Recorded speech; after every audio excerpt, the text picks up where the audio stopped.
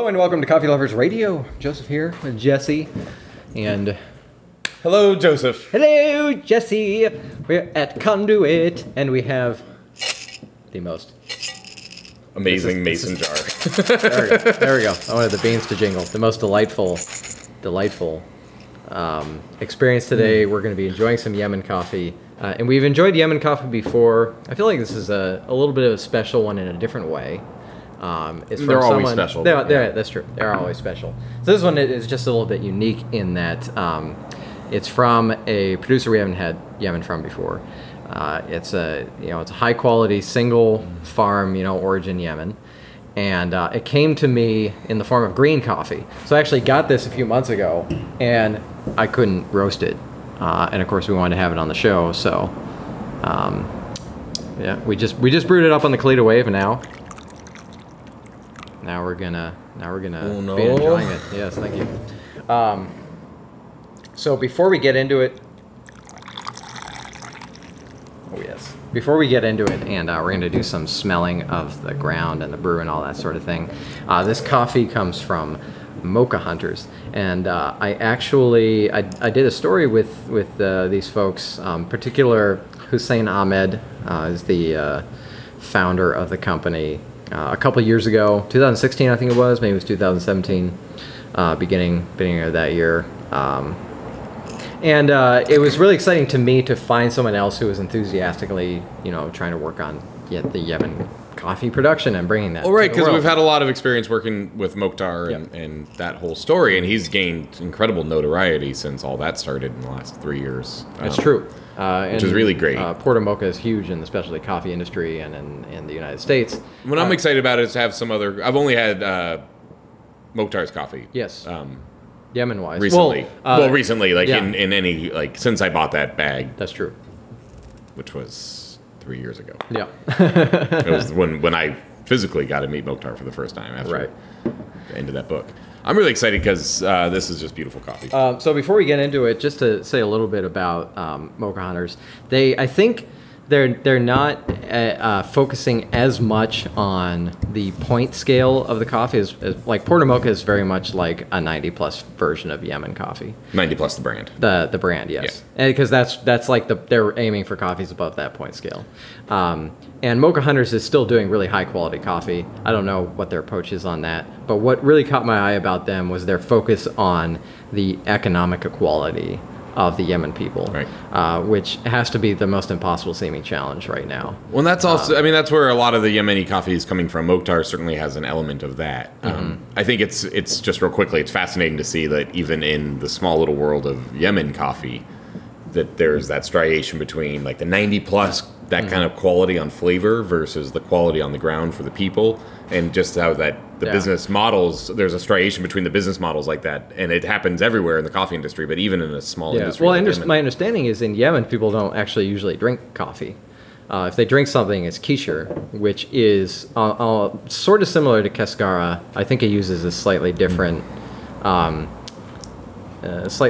part, or maybe more of the husk and less of the dried fruit or something like that. So it's not a roasting process? No, it's a dried portion of the discarded. Like the original way the coffee was probably consumed, right. Eating the delicious little caffeinated cherries. But I just wanted to read a quote from Hussein Ahmed that I had in this issue. And I'll share in the extended show notes, if you'd like to download this issue for free, I'll put that in there. From Hussein Ahmed, and this was in the issue. We are a normal nation of very peaceful people. Yes, we have a different culture, background, and language, but that's what makes the human race rich. Most of us, 99.9%, are very good people. We work hard, we have families, just like any other people. Violence exists in our society because of inequality. Those people who can't get a job and get married are easy to become victims of war, to become extremists. When you are buying high-quality coffee, it doesn't matter where it comes from. There's hard work behind it, whether the farmer, the middleman, or the exporter, etc. Sometimes the middleman takes most of the money. We strive to base our work on transparency to make all the steps and the people along the way clear.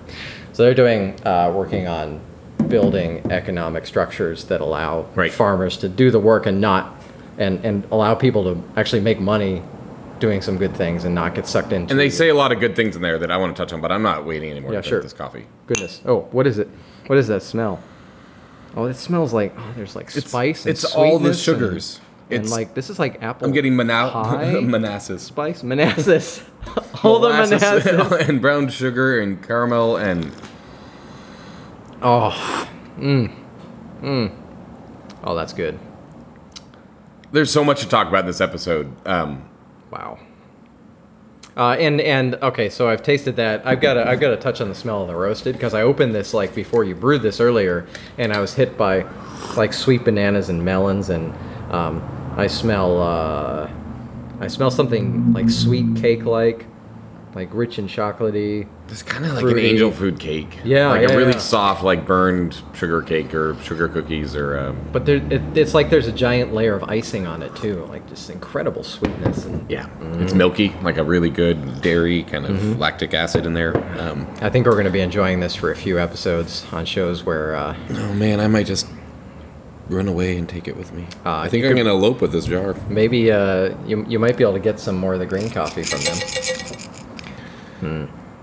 Okay, so like I said, there's so much to talk about. The quote you read about their company. I mean, that's a common trend in coffee is how do you make the farmers better? You know, that's something I say a lot on my tours and visitors here is that But not You- all. you But not can't- all are all farming. I guess. nothing. No. Go ahead. No, nothing's equal.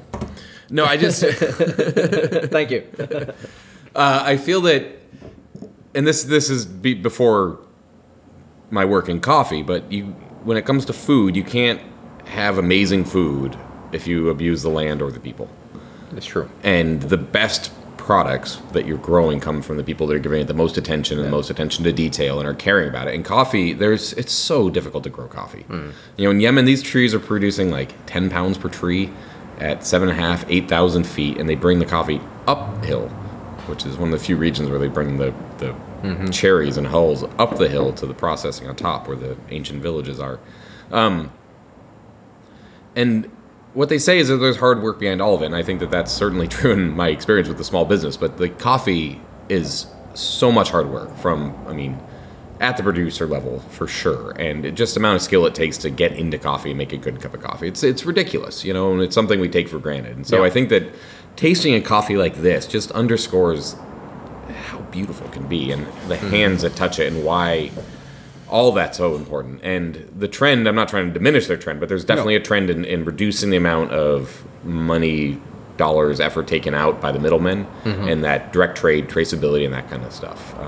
Yeah, I've what- definitely seen that for sure. And what we're seeing is that relationship is exponentially increasing the value of the coffee to the farmers. I think part of the reason why the money is coming out of the middleman so much is because there's this awkward balance of on the consumer's end, there's this massive expectation on you like pay $1 for a cup of coffee, right? Or even you pay $4 for a fine brewed cup when maybe something like this should be 4 times as much to justify its production.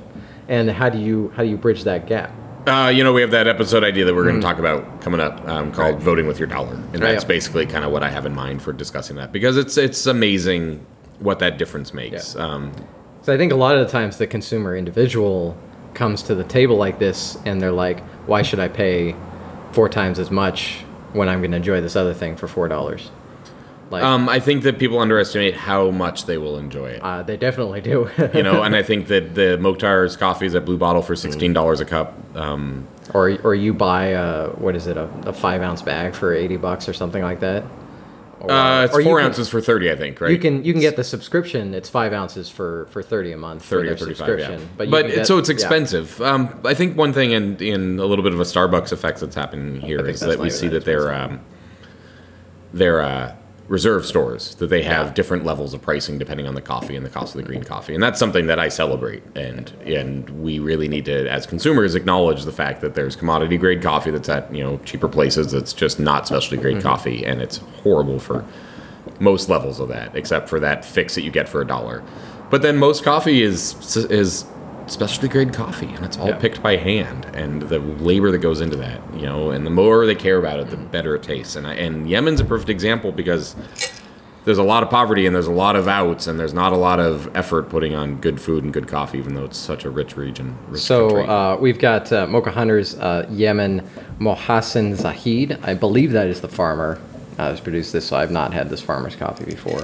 It's really delicious, super sweet. I don't want it to steal back the conversation away from choosing your dollar because we want to save that for another episode. But so, like I said, I got this green. Since I published that article originally a couple of years ago, I've known Hussein Ahmed, and we keep in touch through like Facebook Messenger. He actually can't get into the U.S. And it hasn't been for since certain events transpired.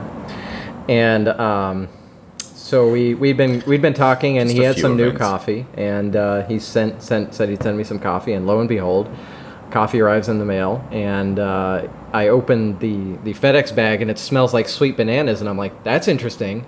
And then I opened the bag further, and it's green coffee, and I'm like, oh, Jesse. Yep. And that was a few months ago, and we just got around to you finally were able to roast it this weekend and do the Sadly, show. yeah. I mean, it wasn't just finding time to roast it; it was finding time to roast it and do the Well, podcast. yeah, we and- wanted to share it with you, the listeners, as much as we possibly can. Which is to say, you get to listen to us enjoy it. Yep. And So what's it like roasting it in this case? well, this is a totally different situation than regular roasting. Yeah. We only had a tiny little sample, like I a don't know how 200 like a 200 gram sample. Yeah. Okay. So and then it's it basically ends up being to a quart mason jar worth of roasted coffee. So we have a tiny roaster by most standards, and it's still a tiny little batch for that. Fortunately, we have such a small roaster, we can actually do simple sample batches pretty well in there. We don't have a lot of control over the actual profile, but we can get a decent little roast of the coffee. Yeah, you did a good job with this one. It tastes fantastic. And I was nervous about this coffee because Yemeni coffees, and it's a little aged, and it's a tiny little batch, and it's a brand new coffee, tiny little beans. So I did some sample batches beforehand. I took my time and roasted just 200 gram samples of our other coffees. And I'm glad I did because there's definitely some stuff in there. And that just to dive into it a little bit, that's I assume you getting to know how your roaster is going to react to that small batch and how the airflow is going to do and all that. And I'll be honest, it's been a little while since I've done some sample batches that Yeah. small, and I couldn't find my notes.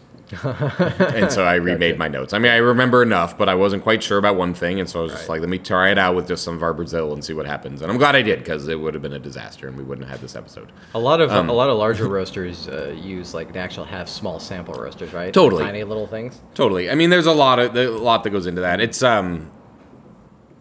Yeah. It's fine. I rarely get the samples thinking it's going to be the best roast for the type of coffee or for what I'm looking for. Right. I mean, there's people that tell me the tasting notes that are paid a lot more and a lot more skill set and a lot more education than I have on tasting those coffees, and so I trust what they're saying. You're just generally trying to get an understanding of the taste. Yeah, and this one I just wanted to make sure we got a little bit of caramelization in there because I really want that sweetness. Yeah.